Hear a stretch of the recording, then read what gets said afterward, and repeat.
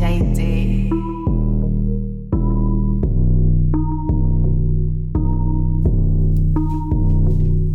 Yo, my affection for my reflection is pretty low. I see a boy that isn't ready to grow. I see an idiot that's stuck on intermediate, that's cozy with his fears and past the challenges immediate. The man in the mirror is laughing at me. He sees the boy he used to see no longer happy. I want my swagger back, I want my courage back. What's going on, everybody? Welcome to Down and Out, the sports and entertainment podcast, taking the world by storm. Dom Tibbetts alongside Evan Ryer, two sports quote-unquote professionals giving our best shot at the world of podcasting, but we like to have fun, keep things loose, and a lot to get to today. Thank you for sticking with us. I know we haven't seen you guys in a little longer than what you're normally waiting for, but thanks for being patient. We had to wait for this wild weekend of sports to wrap up so we could properly give you the content that you guys so deserve.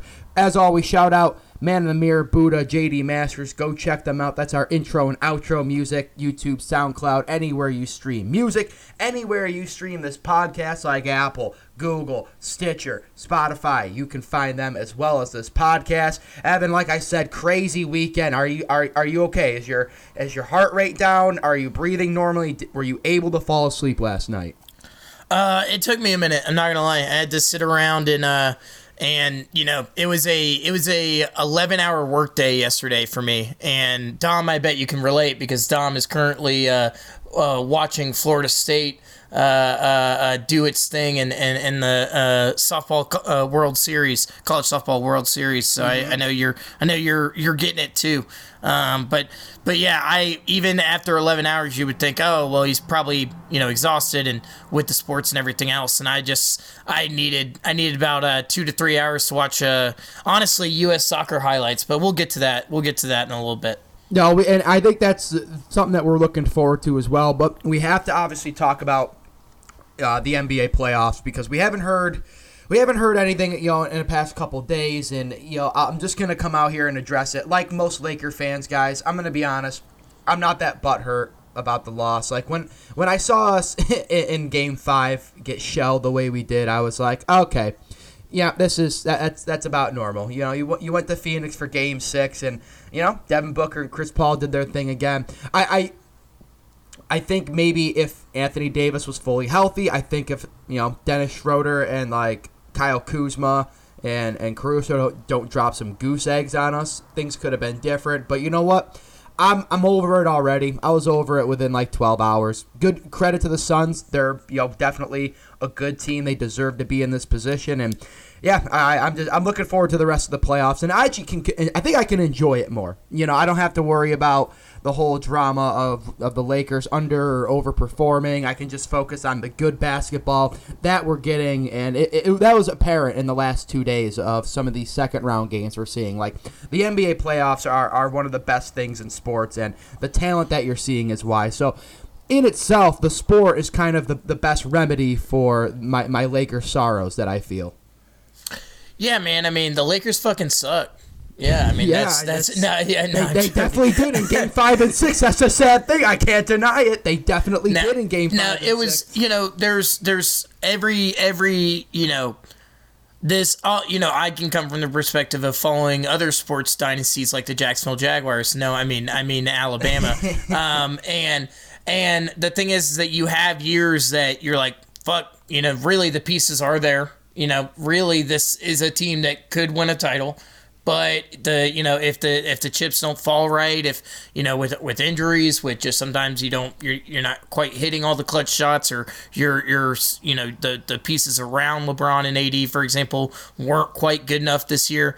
It's just I know your feeling. I know what that feels like to be like, yeah, you know what? Well, it's not this time. I mean, and I think it was a slow burn, but not a hard one. Because I mean the Lakers have to do the play-in tournament. They've, then have to play the Suns. Like from the jump, it was going to be a challenge out the gate, and sure enough, I mean, and credit to the Suns too. Though I don't mean to take away from the, it's real easy to act like the Suns are like I don't know, like plucky underdogs when you talk about stuff like this from this perspective. Absolutely. But in reality, But in reality, yeah, Devin Booker might be the best player in the NBA playoffs right now. I mean, he's wildly like consistent despite putting up like, you know, close to Dame Lillard type numbers. And DeAndre Ayton deserves a ton of credit too. That dude wrecked the series for the Suns. He made Andre Drummond his bitch. Like there was nothing. Andre Drummond was not like they could have been running out, you know, whoever. It really didn't matter. And honestly, going into their next series, you know, I mean, I think that's going to be crucial. If he continues to play at that level, then Suns are going to be extremely tough to deal with. For any teams, whether it's, you know, to me the current favorites out of the West are the Jazz now. You know, I mean, even they, you know, that's even Rudy Gobert might have some trouble with DeAndre Ayton. So, you know, it is what it is, and I know what that feels like, Dom. So, but I watched Game 7 and watched it next to some Lakers fans, and the same reaction is the one that you're talking about, which is just, I'm dead inside. It's fine. You know, I really can't care at this point.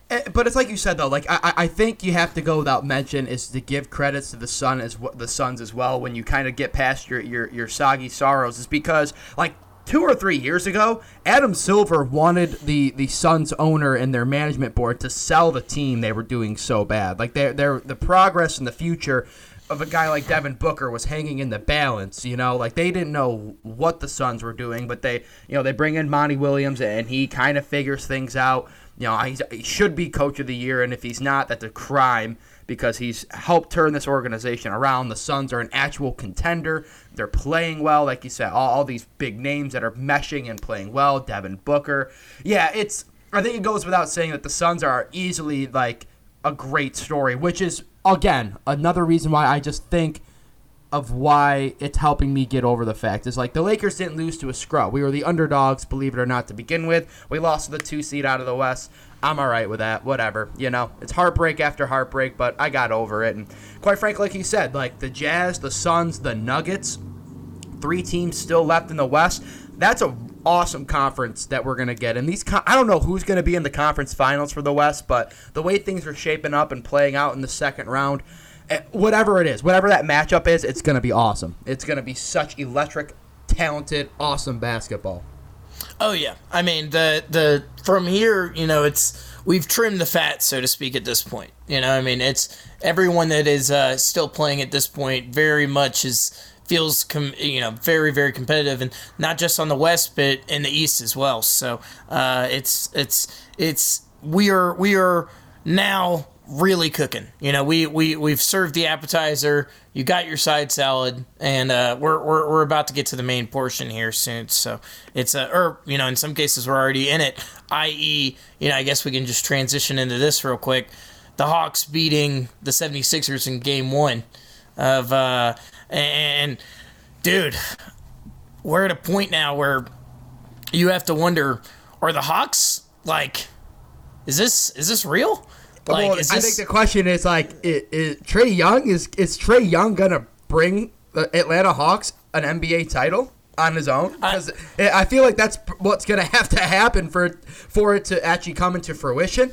But like he's playing like he can absolutely do that. I mean, it's been awesome to see Trae Young. Like we've talked about this before. Trae Young is kind of developing himself as a villain in some ways because no one likes the Hawks. No one cares about the Hawks. And for Trae Young to act like he's acting in, you know, what is kind of his first real, you know, what feels like his, you know, the first real chance that the Hawks can do anything in the playoffs, you know, it's obviously garnering some hate, but at the same time, I mean, dude, if he's gonna go put up at least 35 a game, which is basically what he's been doing, you know, every game of the playoffs so far, I mean, shit, like he gets to do that. And think about it this way too, dude. Like on the other side, like Joel Embiid put up 39 in that game as well. So think of how awesome this series is. If you're getting that kind of consistency from two arguable, like I think Joel Embiid is that clear favorite for MVP, right along with Doncic, but like Trae Young making his case right here, that's That's entertaining. As I said, like that's the kind of matchups you want to see at this portion of the season. Watching two dudes ball out for 30+ points every game of a series. Yeah, I'll buy a ticket in Philadelphia if I live there and had the funds to actually go to an NBA playoff game. Well, and not to mention too that this is kind of the thing with the 76ers coming into it was that, obviously they had played a fantastic season in Joel Embiid. To me, I think they should just go ahead and give Embiid the MVP. I think he's very much deserving of it and has improved his team more than anyone else in the NBA, at least from a record standpoint. Absolutely. That being said, when it came to playoff time, it was the 76ers were going to come up against teams that had more explosive guards pretty much, just about every series. I mean, I like Tobias Harris a lot, and I like the 76ers team. Like, the entire team is a team I actually am kind of fond of. But the fact is that, Trae Young is always going to be a more dynamic player than Tobias Harris is. And on top of that, shit, dude. If you can go down the line and think about the guards that they will, that they could potentially face the rest of the playoffs, and a lot of them are probably going to be guys that you would say are, just a bit better than Tobias Harris. So there's a little bit of a mismatch there, and then of course the 76ers get to boast a mismatch with Embiid on the floor, but at the end of the day, it's still the modern day NBA where, if a big man is having a massive game, it can definitely change it. But if you've got, your pieces clicking from the backcourt and people are hitting threes and making plays from out there, it's still gonna be hard for the 76ers to deal with, and that's kind of what happened in game one. Clint Capella got bombed by Embiid, but at the end of the day, the Hawks were able to keep pace because, they really just have enough offensive talent to kind of, defense can be secondary for that team. We'll see if they can consistently score to that level. They scored, 128, 132 in that win. Yeah, 128. And the Hawks come out. Their offense is just, I think the best word to describe their offense, and this is like very like a cliche baseball term, but it's scrappy. They're just a scrappy offense. And I think like, when you're trying to put together that amount of consistency, production you get from Bogdanovich dropping 20+, Collins dropping 20+, Trae obviously. But the thing about the Hawks is what I like about them is I think out of any team, because I think if you're using the word scrappy for any NBA's offense, for any team, you can't be thinking that's a long-term solution. Like, that's not a great way to describe if you're looking for a consistent offense that's going to win you playoff series. But they've already kind of proved it, and they did it in game one. If any team was going to be able to kind of defy those odds, I think it's Atlanta. And I think if they keep playing with that kind of role, that little bit of that chip on their shoulder, this could go 6-7 games, and who knows, they might fuck around and go win this whole thing. Like, I think Atlanta has that potential out of any team in the NBA playoffs to kind of just keep playing that survive and advance basketball and pull off, like the quote-unquote Cinderella run in these NBA playoffs. And I think obviously leading the charge is because you have Trae Young. Now, if Trae doesn't drop at least 20 to 25, I'm not feeling good, right? But he's not showing us any signs that he's not going to at this point. So I have no reason to doubt the man. Yeah, in this series especially, it's definitely, a case where, pretty much every game the rest of the way, if the Hawks were to somehow make the finals and compete there, it would require, an average of probably 35 points a game for Trae Young. Like I said, like that's kind of necessary for the team. But, something I saw last night I think perfectly sums it up is someone said, I think I finally get John Collins. That's all the tweet said. They were just like, I think I finally understand like what he does, like what he's good at, and the answer is scrappy. He was matched up on Embiid a lot throughout that game, and was able to work it, and at the end of the day, kind of had the exclamation point on the win with the alley-oop at the very end, the dagger. And you're never going to stop a guy like Joel Embiid. Like, you can't just stop him. But what you do to get a win is you slow him down. And I think that's hilarious. That is the best way to describe John Collins. Is just be like, okay, that's his role. Like, we finally figured out, like, light bulb moment. That's what he is. He's going to slow you down enough so that Trae Young can get you a +4 scoring margin and go win the game. Basically. He's good enough. Him and Clint Capella are strong enough that you can't disrespect them. You can't just disregard them completely. And so, it opens up, a little bit more of an opportunity for Trae Young. But, it's fun to see. It's cool to see. I mean, as someone who's, basically the only NBA gear I own at this point is Atlanta Hawks gear. Like, I wouldn't consider myself a diehard fan. I'm not going to front, but, it's really cool to see the Hawks not be depressing and to, now I have to wonder, how far is this going to go? The Hawks are like the Suns in the East, basically. Like, they're the story of the Suns, but just the East version of it. A depressing franchise that's playing well and has young stars that are now all of a sudden very fun to watch.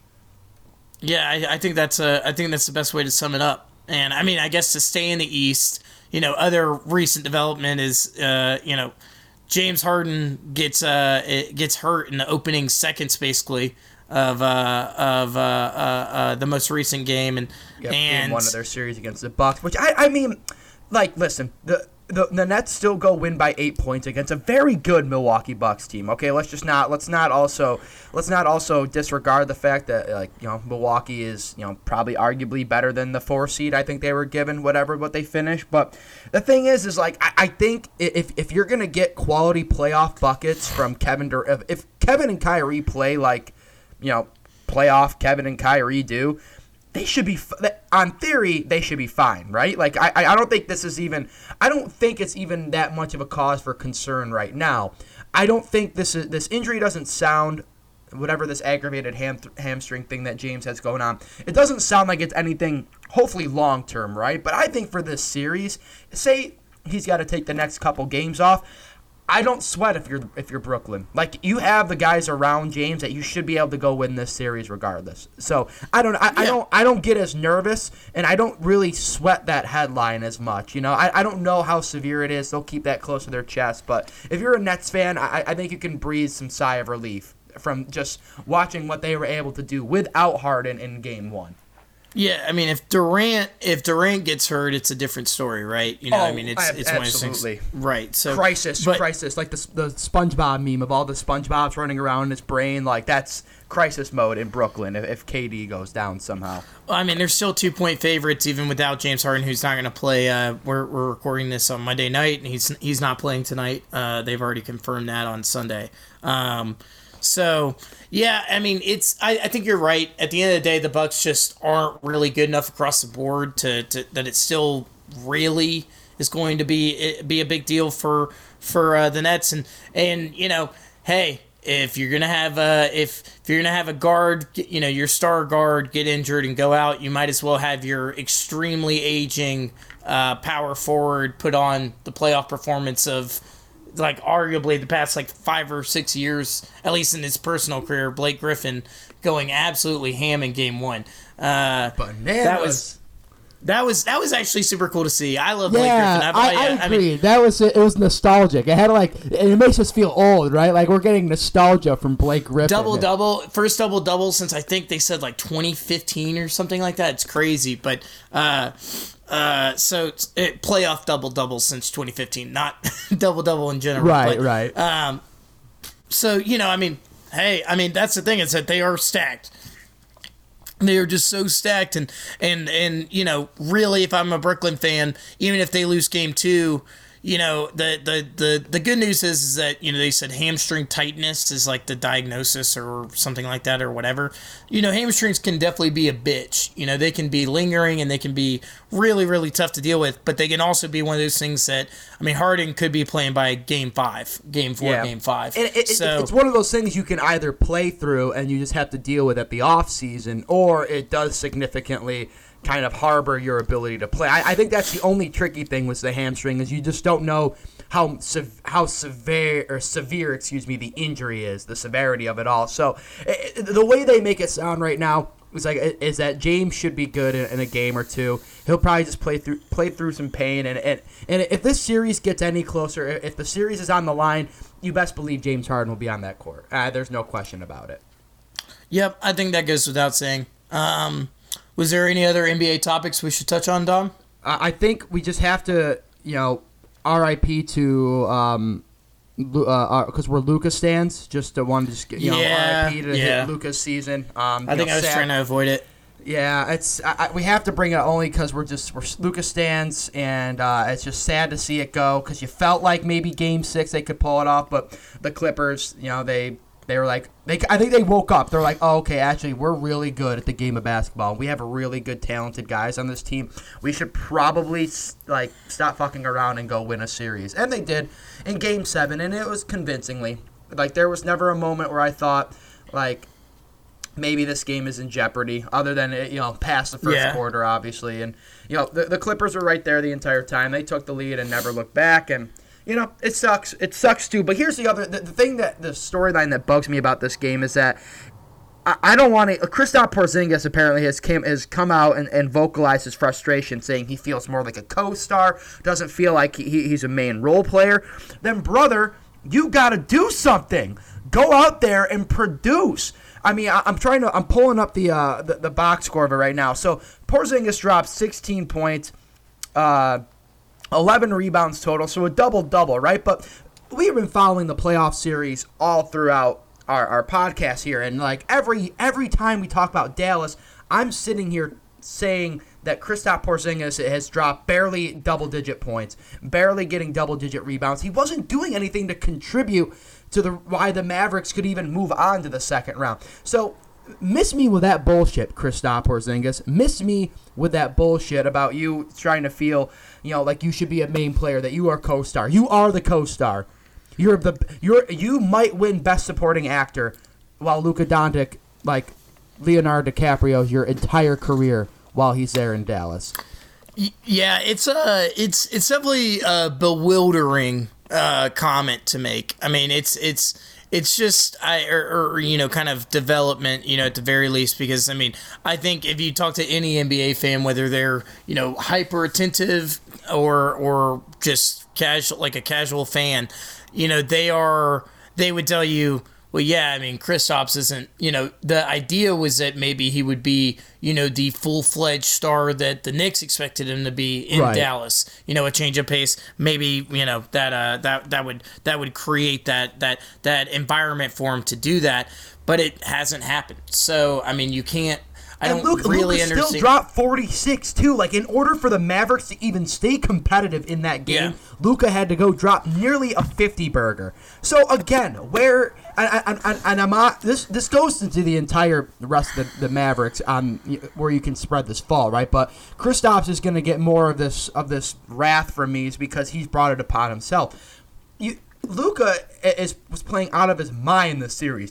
And the fact that we had to go to Game 7 and you go lose in Game 7 while he drops almost 50, the proof is in the pudding. It's all right there. That signed, sealed, delivered, rest your case. Kristaps, I just don't want to hear that from there. Bewildering was a great word to describe it because I don't think he could ever make that argument without me laughing right in his face. For sure. Well, what I was going to say, too, is that, to further slam this point home that it's all Luka, is 77 points scored and assisted is the most in Game 7 of NBA playoff history, which is what he did yesterday. And then on top of that, dog, it's one of the craziest stats to think about. He's only played, I guess, in 2 series now, but Luka Doncic has never won a home playoff game. It's so crazy. It's such a crazy, idea that's happened, and he's put up the I mean, I think we're on 4 or 5 different games in the NBA playoffs where he's put up over 40 points. I mean, I don't.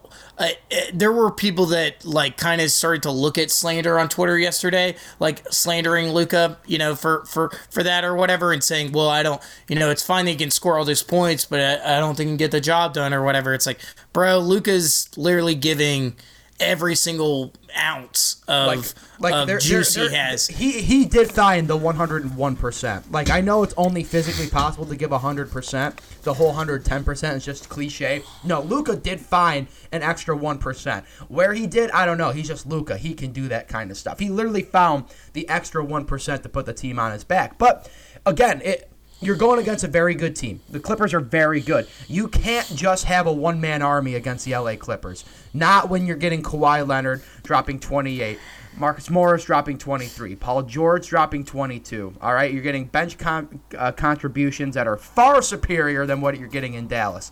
I think the Clippers bench outscored. I'm trying to do the quick math here. 6 points to 27. Yeah. So was that 21 points? The bench from the Clippers outscored Dallas.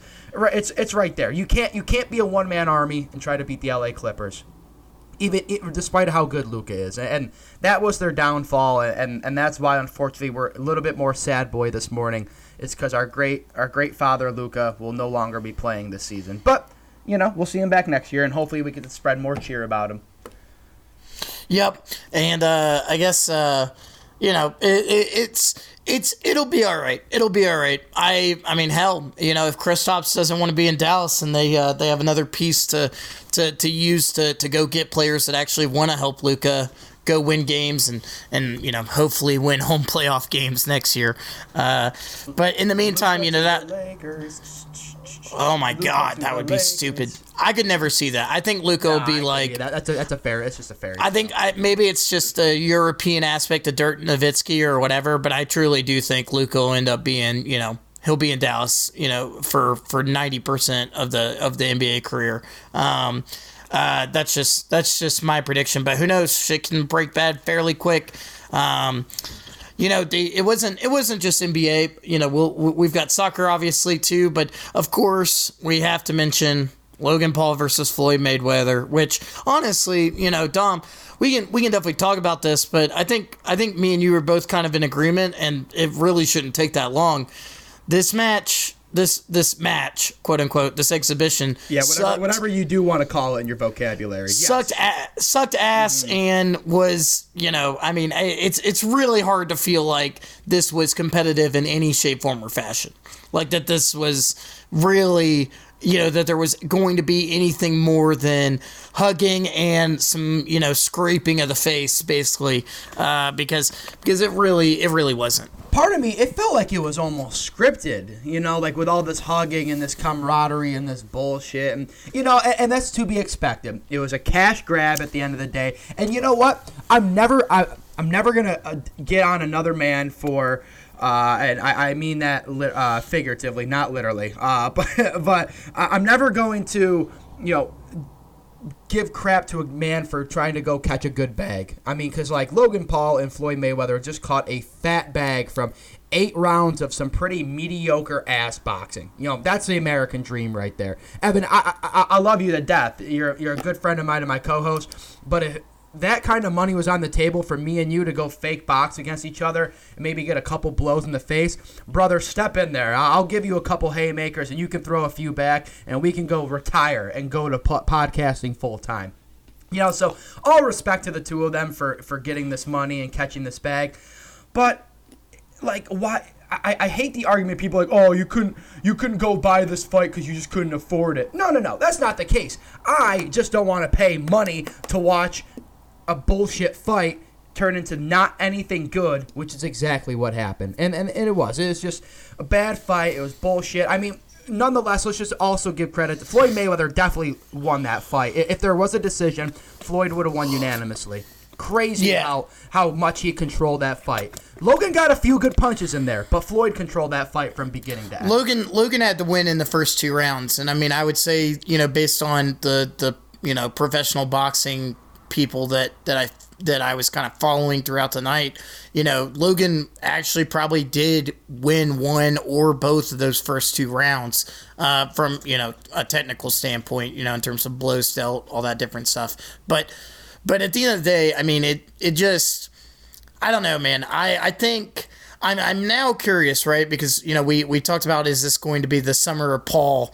Is this going to be, whatever? And it might be. It still might be. But I think, stuff like last night, there's only so much, I don't want to say good faith or whatever you want to call it, because they're always going to have an audience. There's always going to be a ton of people that for sure. that either potentially want to see one of the Paul brothers get knocked out or what have you, right? But now that we've got 2 Jake Paul victories, I guess a quote unquote loss for Logan Paul, and a boring ass fucking match, you're starting to use up the entertainment kind of investment or whatever you want to say. You've got to, it's gotta pay off at some point, and I don't know if it's really paid off. I mean, so I think it'll be curious to see exactly how long they can keep going with these matchups. Yeah, if people aren't entertained, you know what I mean? Yeah, I'm kind of having a hard time expressing it, but no, you can't keep doing this.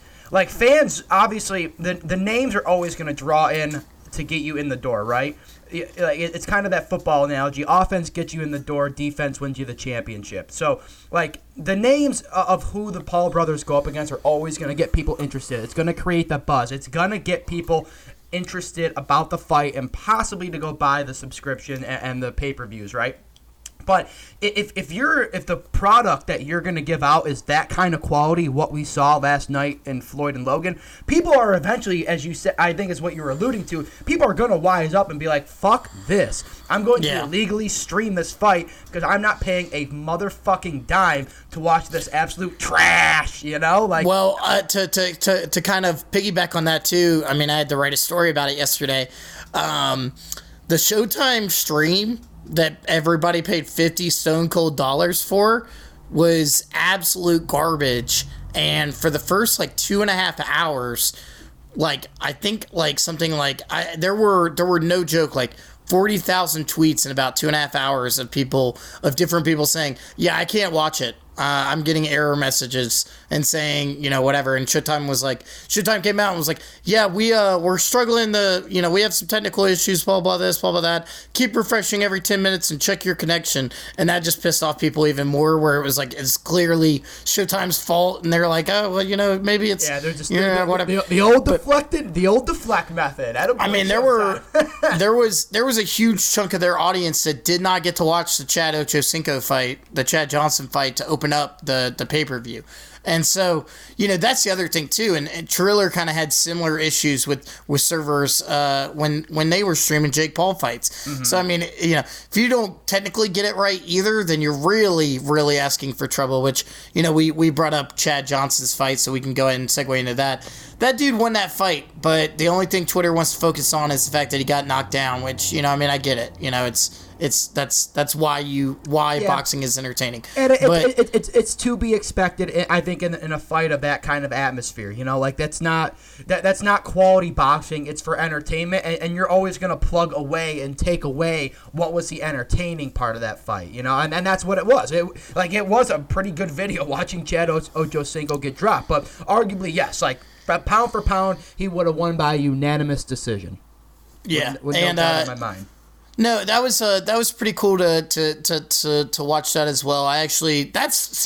Former NFL players is probably the people I want to watch box the most. Yeah, Greg Hardy had a pretty decent run and is still competing in UFC. I always like watching Greg Hardy step into the octagon as well. Football player. I mean, they're just good athletes, right? So they obviously make for a really good product, and they know what the training it takes to kind of step in that ring and the mindset it takes to at least go there, go pound for pound, and take some headshots. Well, and I've over the past like probably 3 or 4 years, and Jaguars fans can relate to me on this, I've actually gotten a super soft spot for Chad Johnson. I mean, I think everybody after his career ended was kind of like, yeah, of course we all love Ocho Cinco. I mean, you might have hated him while he was playing, but with a personality like that, it's really hard to not just look back at fondly, at least in my opinion. But right. He now lives in Jacksonville. I don't know if you know that, Dom, but no. He's been living in Jacksonville for a while, and like just about it seems like maybe once a month he just tweets out something like, I fucking love Jacksonville, or like whatever. And that's always really fun and really cool to see. Gets the people going, baby. Gets Duval County hype. And so that's, it's hard not to be a little fond of him or whatever. So, overall, the pay-per-view sucked. We're not even going to bother talking about the actual fights because who cares? I will say the one thing I wanted to say before we wrap up and go to the cash grab. I just want to say one thing about Logan Paul. I believe, though, and granted, when Logan Paul, if he really decides he wants to stick to this and he actually goes in the ring against someone that you can actually have a sanctioned fight against, because that's the whole thing.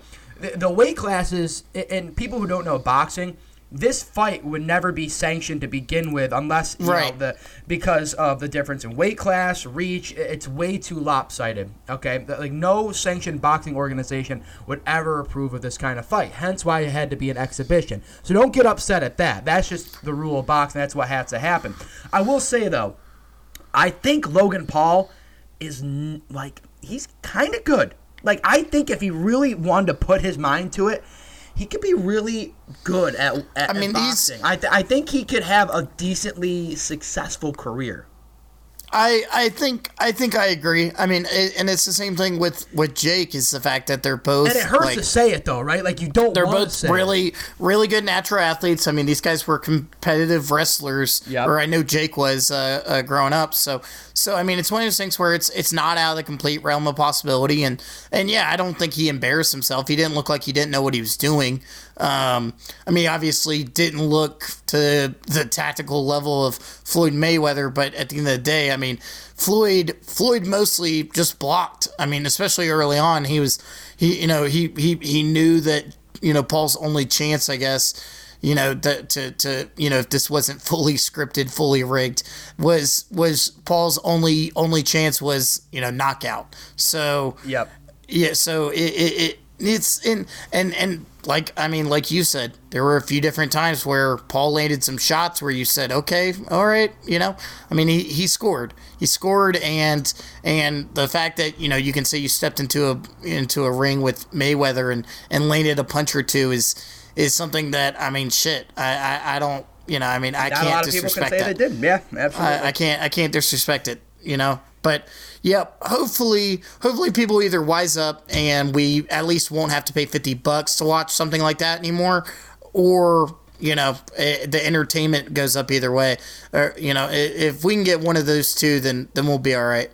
Yep, and like I said, my last thing is just never gonna nag on a man for going and catching a bag. Logan and Floyd definitely got that. They got paid. Good for them. Whatever it is, but guess what? We got to go catch our bag as well, so we're going to go to the cash grab. And when we come back, USA Soccer, is it back? I think it is. Evan breaks it down. We've got USA Soccer. We've got Julio Jones news. And then we're going to talk a little baseball, a little Yankees, Red Sox. I'm going to get vocal on why I think that the luster is kind of dying out a little bit. Stay tuned. Down and Out comes back after the cash grab. What it do, guys? Dom here, and the summer season is beginning to ramp up. And if you're like most Americans, you could use a good car wash and interior cleaning to get your whip feeling like $1,000,000. You're going to need to turn some heads this summer, and the best way to get your ride nice and purty is by taking it to Apex Auto CNY in Syracuse, New York. Mike and his guys excel in customer service and promise 100% satisfaction every time. Check out Apex Auto CNY on Facebook and tell them Down and Out sent you. All right, let's get back to the show. Welcome back. Thanks for sticking with us. This is Down and Out. Soccer time, baby. USA. Everybody shut the fuck up. Everybody shut the fuck up. The U.S. national team just fucking beat Mexico for the first time in a competitive match since 2017. Let's talk about it. Fucking holy shit, y'all. This was no joke. I don't even know what to describe that ghost noise that Dom is doing. It was supposed to be a siren, but then, yes, it did have very Scooby-Doo ghost reminiscence at the end. But yes, it's not October. It is time to get absolutely talking and hyped about USA soccer, because that felt good. This was the craziest, US, like the craziest US match since, probably at least 2017, which the storied rivalry of US and Mexico, I mean, it goes without saying, even if you don't follow soccer, I think you could probably understand that, oh yeah, there might be a rivalry there. There might be a rivalry over that. God damn. That match literally had everything, and I'm not even going to be able to get to it all, so at the end of us talking about this, I'm literally going to list off all the stuff that we don't even get to. But I'm going to try and, just break this down from, a kind of a quick recap standpoint, and then we'll kind of do a forward-thinking standpoint. For everyone that doesn't know, the U.S. played Mexico last night or Sunday night in what is a new kind of tournament that just came out. It was supposed to take place last summer, but obviously COVID, everything else, that didn't happen. It's called the CONCACAF Nations League, which, there's the UEFA Nations League in Europe, there's the AFC Nations League in Asia, all the different regions are doing it. And the U.S. finally got to the final last night, playing Mexico, which is kind of what everyone always expects when it comes to CONCACAF tournaments, because it's just, Central and North America, right? So, this match, it's a tournament, it's the first year of the tournament, and, you can say that when you're playing the first year of a tournament, it doesn't really mean anything, but by all accounts, on both sides of the spectrum last night, that match meant a ton. That match meant a lot. And it starts with the details of the U.S. men's national team fielded their youngest team in competitive history. They fielded younger teams in international friendlies before. Youngest team in competitive history last night. They said, fuck it. Our golden, because we've got so much young talent on the team. They're just like, fuck it. Are you legally able to be drafted in our military? Good. You're playing on our national team tonight. I mean, essentially. So I mean, they said, you know what? Instead of omitting certain names like Gio Reyna or whoever, we're gonna have everybody get in the mix. So, like I said, Gio Reyna, Christian Pulisic, Weston McKennie. I mean, Sergino Dest, they all play. And everyone's pretty excited coming in. Everyone's like, oh, hell yeah. Young team. This is to us, a lot of, or at least a lot of U.S. soccer fans, the most talented members of the team. Let's see it. Mexico scores in 90 seconds. Mexico scores before the 2-minute mark as young defender Mark McKenzie just gives the ball away, and Mexico goes up 1-0. And you're like, all right, everything's over. I'm gonna turn this shit off. I literally thought about doing it. I literally was considering it, but I didn't because dedicated fan, a real one, if you will. And then 20 minutes later, Mexico scores again. They go back and review it. They say that that the Mexican player was offsides. I forget if it was Irving Lozano or who it was. And then 45 seconds later, the U.S. scores and equalizes. Makes it 1-1. Mexico scores again in the 77th minute with their star young player. And then the U.S. equalizes again through Weston McKennie's header. That is... We are just doing the goals here, people. I am not even getting to everything else that is going on outside of this.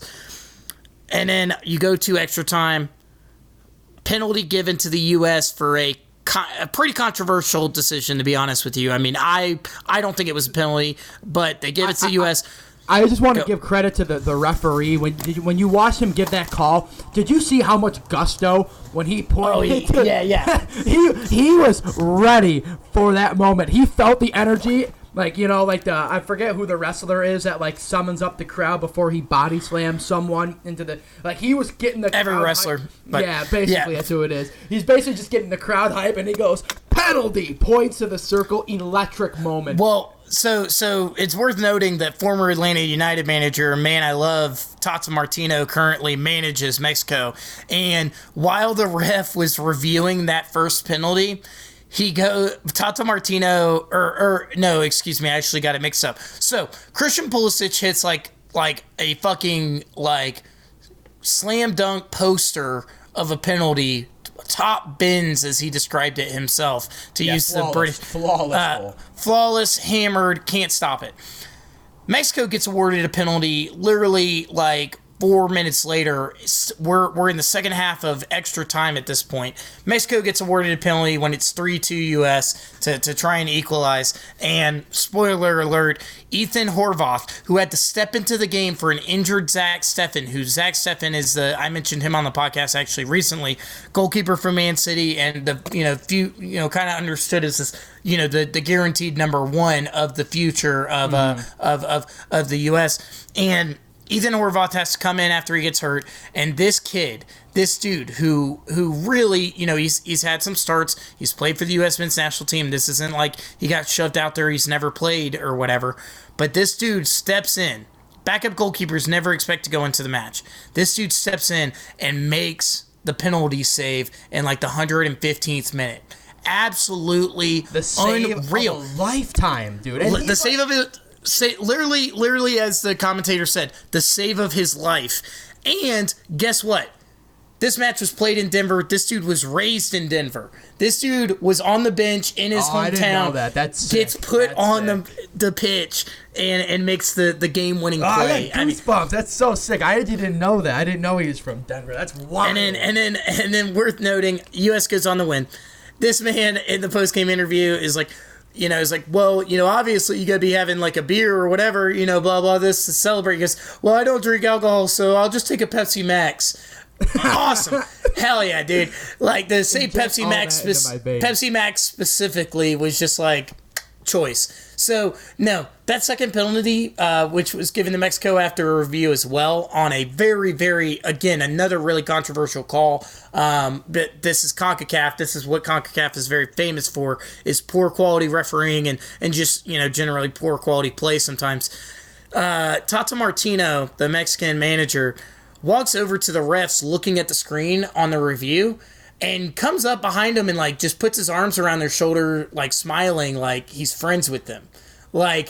And they both get shook, what the fuck are you doing? Yeah, I'm not a soccer fan, but I don't think you can do that. I don't think you're allowed to do that. It does not matter what your intentions are. If you touch the referee in a moment like that, that's an automatic red card. And sure enough, Tata Martino gets a red card in the middle of the review for touching the ref. It was such a wild decision for him to do that. And gets a red card.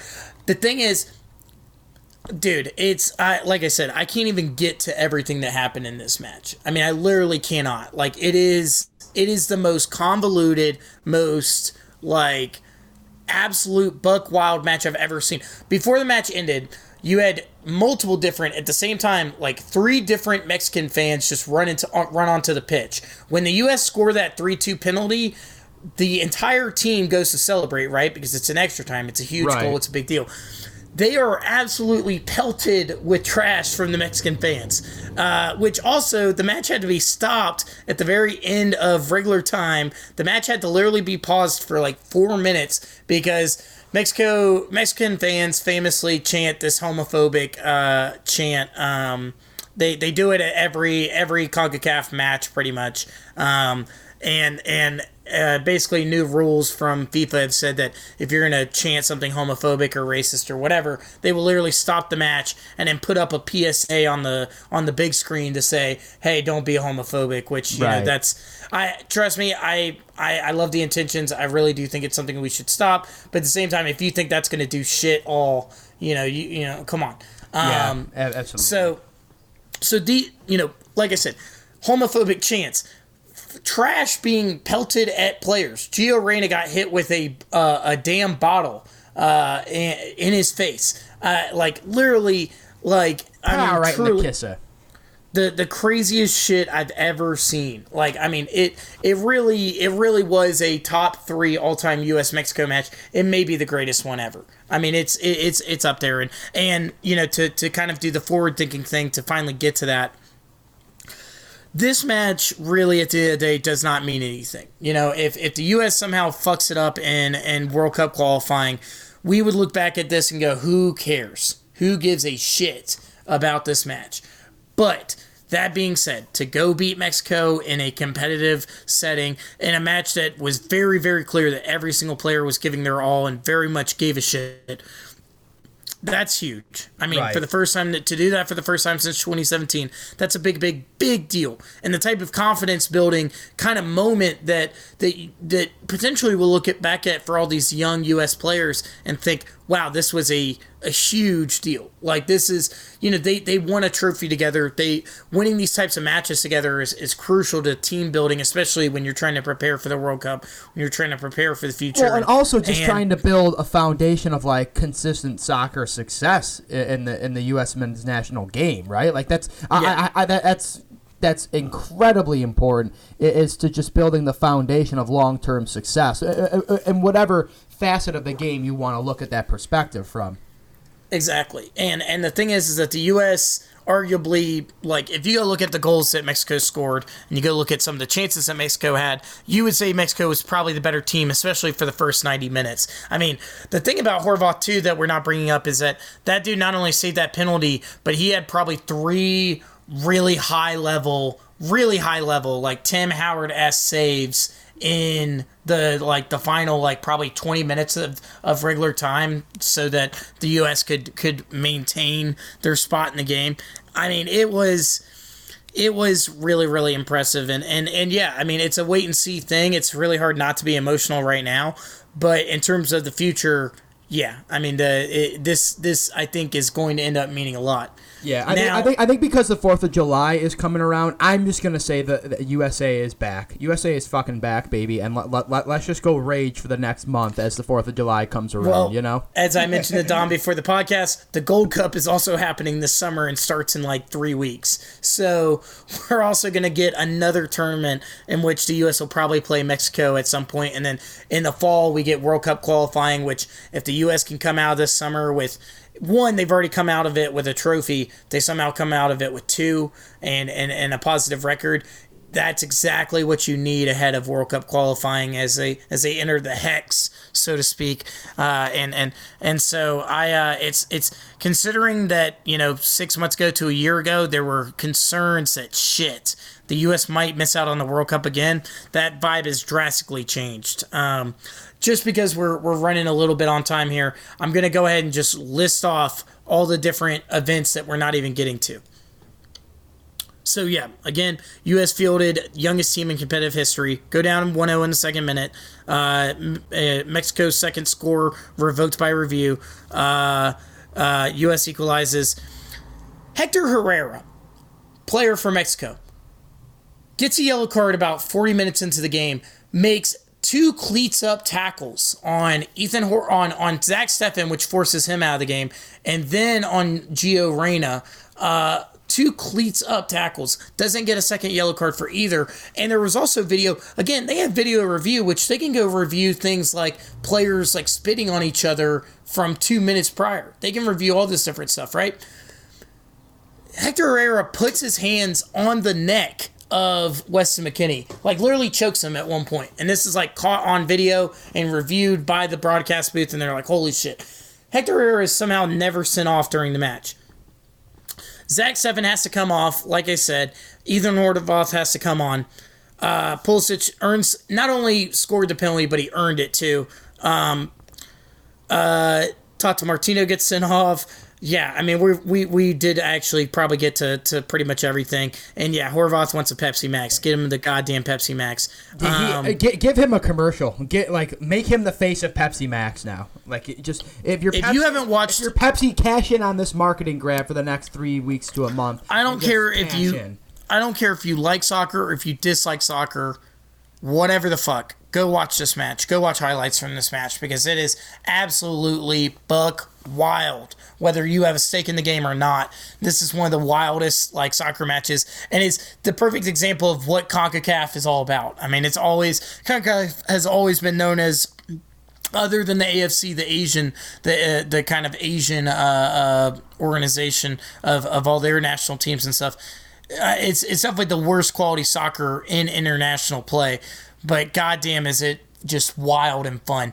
And it just gets you excited for because this is going to be such a good summer of soccer for all across the world, and so just to have this kind of thing get the everyday average fan ready here back in the U.S., getting ready for World Cup qualifiers, getting ready for everything else going on in the world of soccer. Awesome. Could not have asked for a better timed for this kind of game to happen in terms of trying to get soccer popular, getting it ready for the summer here back on the home front. Awesome timing, and yeah, I highly recommend. If you haven't watched those highlights, go watch them. I didn't get to watch any of the game because I was working, but I did watch these highlights, and they're unreal. I mean, and there's the fans throwing the trash is wild. The dude hugging the refs, maybe rubbing up against them. Maybe he was just feeling a little lonely, little sad boy, little down and out. I don't know. But you know what? Wild stuff. And that, my friends, is why soccer is such a great sport. Everything summed up in that game. And, in 4 days...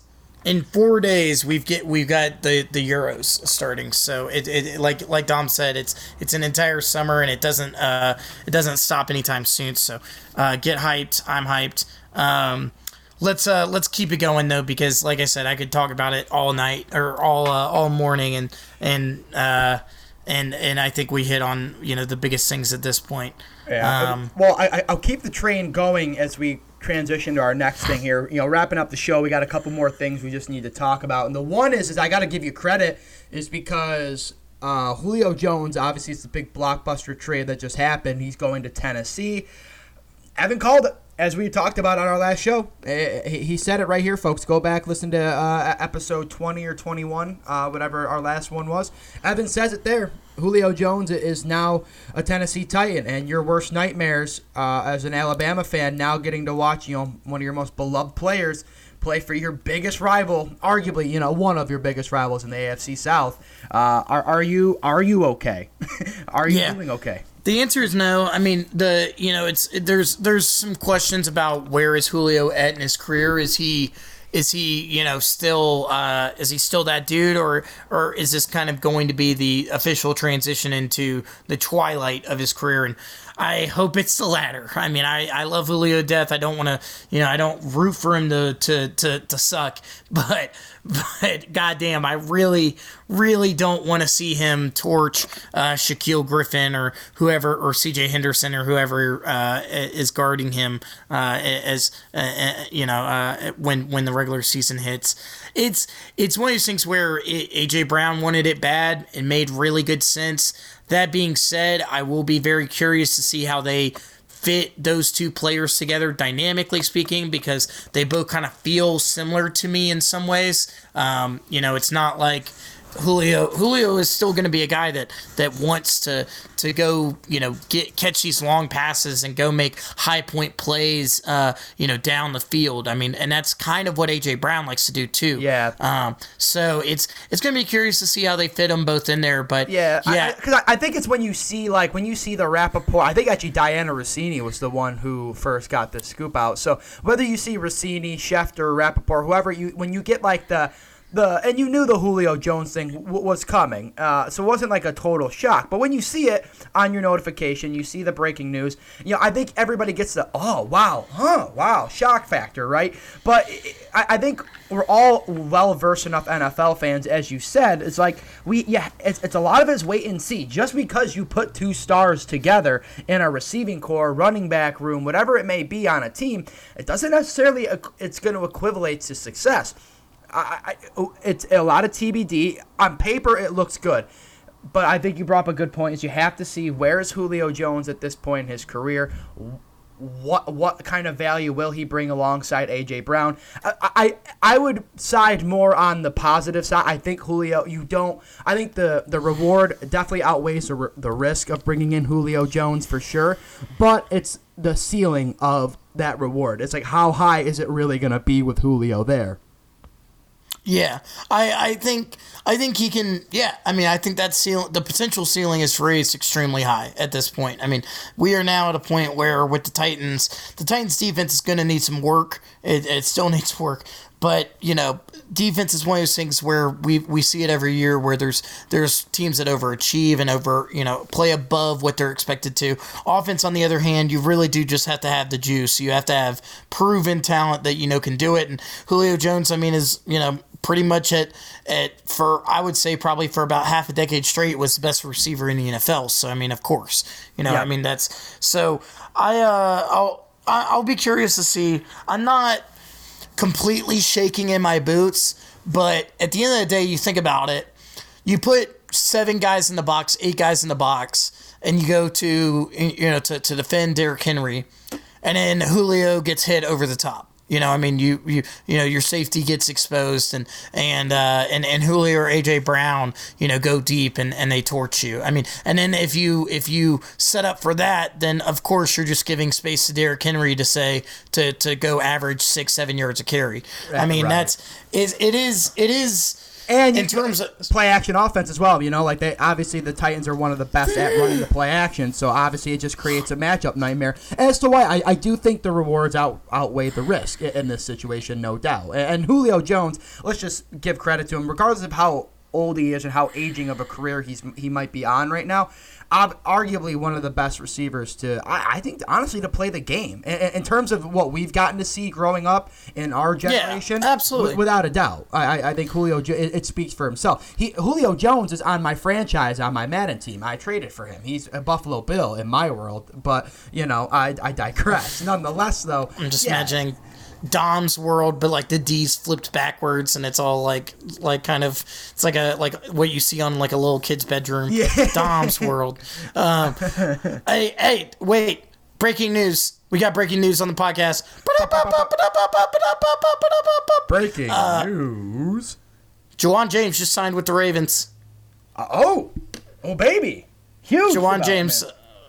So for those who don't right away know who we're talking about, Juwan James was, one of the best tackles in the NFL over the past couple of years or so, and recently was released by the Denver Broncos because he tore his Achilles while working out, and the Ravens just signed him to a 2-year deal worth, I believe, $9 million, and it's like $500,000 this year, and then $9 million, the rest next year. So after the Ravens get rid of Orlando Brown and send him to Kansas City, now they filled up the hole. They've started to replenish their offensive line. Well, they signed Villanueva from the Steelers, who's going to start this year. Who's definitely going to play for them this year, and then next year we'll see if he's around or whatever. I mean, it's actually really shrewd business deal from the Ravens because they got rid of a guy who desperately needed to be paid that they didn't want to pay him, got good value for him, and got a guy that Villanueva. Steelers fans will tell you, Villanueva's nothing to hitch your wagon to per se. He's not a star tackle in any way, but definitely a serviceable one. And then let's say he really fits in with the system in Baltimore, then great job. You've got a really good tackle and a good fit. And then worst case scenario, you've got Juwan James coming next year after his recovery, which he also filed a grievance towards the Broncos to get $13 million that I think he is owed. You have to work out off NFL campuses if you want to be an NFL player. Your workout regimen never stops, right? It is 365. In terms of being an NFL star, in terms of being, all that kind of stuff, it is 365, and you don't have a choice. You have to go work out when you're not allowed in the building. And Juwan James goes and is doing what he's supposed to do, and he tears his Achilles, and the Broncos said, oh, well, we're going to release you and because we're not going to have to pay you. Well, he's filing a grievance, and I hope he wins because I think he deserves it. So we'll see there. But yeah, some shrewd breaking news from the Ravens. Well, I'm just happy that we're still recording because obviously it's been our luck is like the breaking news happens the minute we get done recording and the podcast is published. So call us news breakers now. That's what Down and Out is. We're Diana Rossini, Rappaport, Schefter. We're coming for your jobs. You'll know our names very soon. Yep. So yeah, that was cool to get that in there as well. Dom, let's go ahead and hit this last topic. Yeah, to wrap it up here, I don't want to spend too much time on it because it's obviously none of our rooting interest teams, but the Yankees and Red Sox, folks, just got done wrapping up a weekend series, and I think you have to consider the fact of what was going on this weekend, and everything we talked about, from USA Soccer to the fight to, there's Women's College World Series softball, NCAA baseball happening. It's a busy weekend of sports for sure. I want to say something as a baseball fan that I know baseball fans may or may not, give me some flack for. But in the game of baseball, arguably, and it probably will be to the day I die, the Yankees and Red Sox are, the best rivalry in the game of baseball. And depending on how you view it, the best rivalry in the game of sports. I will say, though, I think this rivalry is losing its luster. I truly just could not have given two fucks that the Yankees and Red Sox were playing. And as a fan of neither of those teams, I normally always get very excited to watch a Yankees-Red Sox series because you get some of the best moments on every side of the dugout in the game of baseball when those two teams play each other. But Evan alluded it, so I'll let him kind of talk about it. But he alluded to it before we started recording, is that I think the Red Sox having way more success during our lifetime and watching in the past 10 years or so, multiple World Series compared to what the Yankees have. I think that the Yankees' inability to take the money that they can spend on some of these players, catapult it into success, has hurt this rivalry. And I think Boston has dominated it. And regardless of what the win and loss record looks like, Boston is the superior team the last 10 to 15 seasons. It goes without saying, I think, ladies and gentlemen, that we are coming to the point where, unless something drastically changes in this season or the season afterwards, this whole matchup, Boston versus New York, is just becoming not that great anymore. And I personally just think that the young stars of baseball are going to start superseding any sort of this whole get hyped for the Boston New York Yankees rivalry talk. Yeah, I mean, that's the thing, is that it's the, like you mentioned, the Yankees not really being, a powerhouse in baseball since probably, we were toddlers basically at this point. I think that's drastically affected it too. Of course, they had some competitive years and whatnot, but even then, the Red Sox always seem to have their number. And on top of that, another just kind of thought that's coming to my mind about this is that, I don't really think there's just a ton of, big personalities on either team right now. That's always been a big part of it too, where, for example, in the mid to late 2000s, of course, it was very alive and very well because, the Red Sox not only had a great team and the Yankees had a very competitive team too, but they had names that you really, really cared about, whether that's a legend like Derek Jeter or, you think about Manny Ramirez, and David Ortiz, you think about those guys who Johnny Damon, Alex Rodriguez, these are guys that help bring up the game of baseball for people my age and older. Absolutely, I think that goes without saying. The huge names and also obviously David Ortiz is a huge dude and a huge personality. Ramirez was always a huge personality. These whatever, and even though there are stars on either side of the team, like Aaron Judge and I think of Xander Bogaerts, right? And they're fun, really talented baseball players to watch. They're not like these guys that you go, I can't break away. If Fernando, this is kind of almost like a nonsensical thing to say, but for example, it's if both of those teams boasted players like Fernando Tatis and maybe, I don't know, even a Shohei Ohtani or something, these kind of really unique, really fun to watch, exciting players that are currently the face of the MLB, then you would be stoked about it. But the reality is that the face of the MLB is not in Boston or New York right now. It's really not. It's kind of hard to say what the face of the MLB is at the moment. I don't say this just as an Angels fan. It absolutely is Mike Trout. But I don't know if it'll be like that forever. Because the Angels. But Mike Trout's not.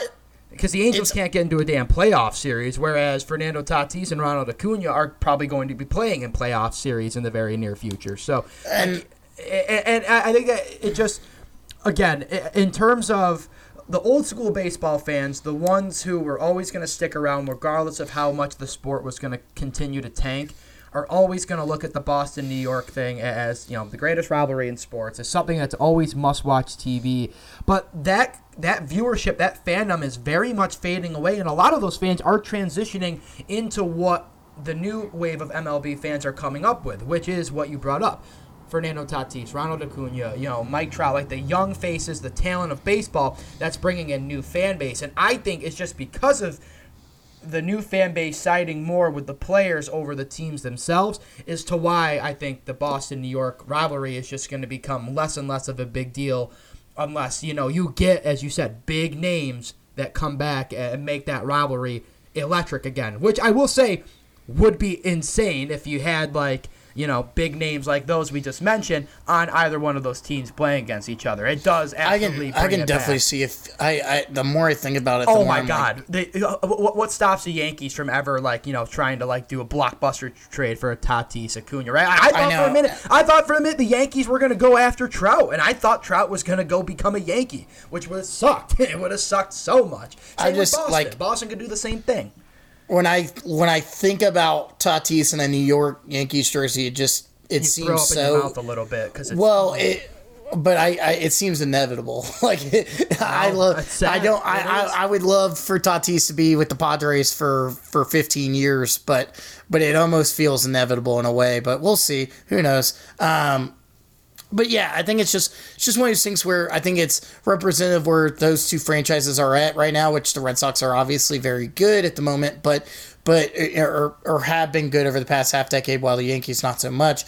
But I think it's also it's kind of the state of baseball. The fact that is that there are young players that are exciting to watch and are getting people back into the sport a little bit, but a lot of people are soured on baseball right now, and it's. That only translates, harshly to big rivalries, especially when those big rivalries are kind of out of favor, like that is right now.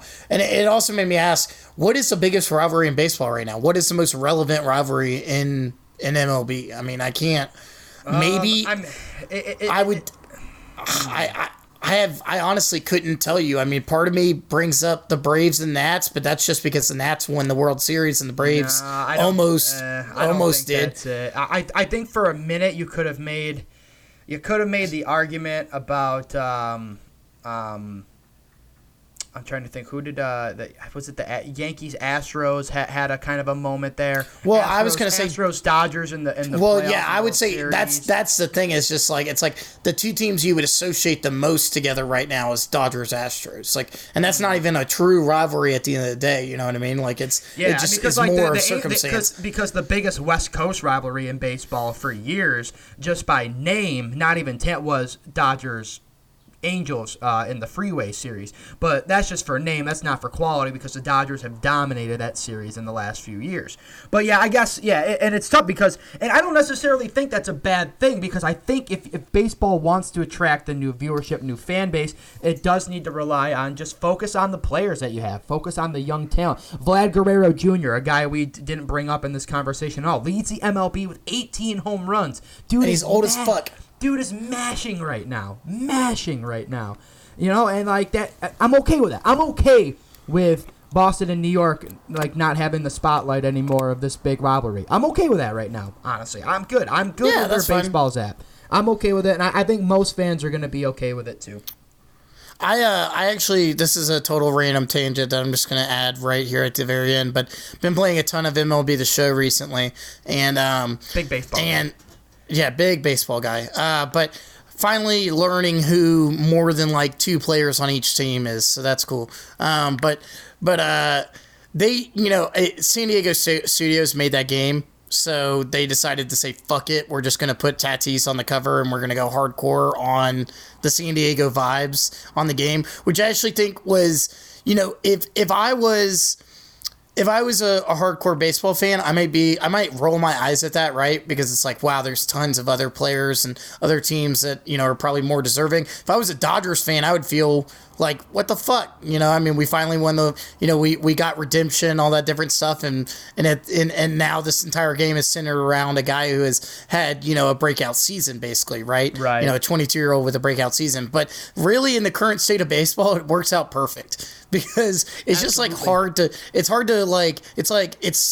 feel especially attached to much of it at the moment, but so piggyback behind the one guy that, like, no matter who you are, you're like, wow, this guy's fun to watch. So come embarrass me in the show, fans. If you're playing it, hit me up on Twitter, or hit us up on our Twitter, which is Down In Out Podcast at Down In Letter In Out Podcast on Twitter, where we post episode updates and occasionally tweet about other stuff too, and have some fun. We're gonna try and get more and more active on there, but me and Tom got full-time jobs and got big boy job. We put on our big boy pants.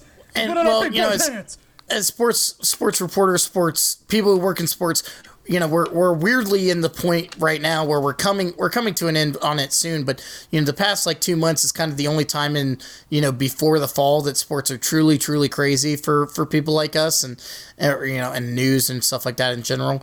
And so, we get a little bit of a breather over the next 2 months, I would say. Once I guess when college softball and baseball ends for you, Dom, you're kind of, you get about a month lull before, high school football ramps up. College football obviously ramps up down here in the South. But yeah, you do get like a month lull. So, as we become more available and things like that, that's when we plan to start doing a little bit more. Again, if you don't see us posting episodes right away, it's just because we're busy. But we promise we're always getting the content ready. We're always here for you guys, because as we always say, we're a podcast made by the people for the people. Evan shouted us on Twitter. Make sure you go share us and like us, download, subscribe, whatever it may be. Spotify, Apple Podcasts, Stitcher, Google Podcasts. Go find us there. Shout out JD Buddha and Masters. JD Masters and Buddha, excuse me. JD Buddha and Masters. JD Buddha, yeah. That's a great name right there, but I'm not going to disrespect our good friends of the show.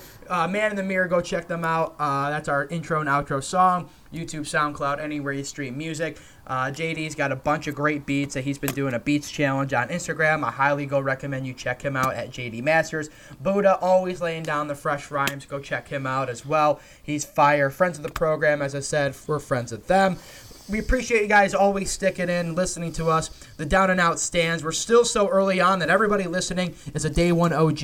You're always going to get discounts on the merch line when we drop it because you're Day 1 OG stands, and we appreciate you always. Evan, before we go, any parting words, wide words of wisdom to leave people off with here on this Monday? No, just feeling electric after the USMNT's win yesterday, and it's nice to have some newfound hope, especially after a pretty depressing soccer season from my perspective. So this is just another pitch for the soccer haters out there to get into the sport. I'm talking to you, Charlie Dodge. Come on, the water feels. Honestly, it's scalding hot. It is. It's a little too intense, but that's why we love it, and that's why we love sports. So, yeah. Well, there it is, folks. I couldn't agree more. We'll talk more about soccer as obviously the next few weeks and this month ramps up. Tons of soccer to get to. Tons of sports. A lot of fun stuff coming up here. But we'll tune back in probably later this week. We'll give you guys another episode. Sure, as I said, go follow us on Twitter, Instagram, follow JD Buddha Masters on Instagram, Google, Apple, Spotify, anywhere you stream our podcast. This has been Down and Out. It's a lot of fun, guys. Until next time, arrivederci. Later. Gets complex, seeing all the strings, and I hate it, but don't feel sad for a guy that is mad. Get glad and help me turn into a guy like that. Castle, pull up on the scene and cause a hassle. Have you looking at me like, who is this bastard? Cool like iceberg, slim pop like medicine that isn't really yours, but you take it with your friends. Cool, calm, collected, but I love to act hectic. Sitting in the corner in the dark like Riddick, with the notepad out thinking about lyrics. I ignore ignored your story cause I didn't wanna hear it. Bitch, did you ever really catch a switch? Where I went from rock to Buddha, caught the vibe like a fish. Assist like white chocolate, handing out a dish. If the devil shows up in my soul, he just wish I might accept the offer cause I wanna grind like Austin. Give the trophies to my mama, make him sweat like a sauna. Cause act like I can't, then I'ma spit like a llama. Take your girlfriend out and give a Balenciaga. So check me out, feel me up and watch me bounce. Cause the new man in the mirror is looking like a mouse. Switch places, change faces, now Buddha runs a house. Trust hip-hop more than bitches, so I'ma take her as a spouse. Or at least a concubine. If in front of my God feel divine, I'ma grab it like a shield and I make it shine. Cause when I'm polished, I'll abolish if you cross the line. That's how I am feeling. Keep growing like a giant, go through the ceiling. Man in the mirror doubled up, now you all the fuck. We go akimbo when we stop blazing. Boom, boom, pow, pow, what you gonna do now? Especially when I bring the energy like it's a powwow. Besides, find a mirror, paint your face, cause you a damn clown. Look around, only one that isn't on my wagon now. The name is Buddha, bitch. Damn, JD. Look around, only one that isn't on my wagon now.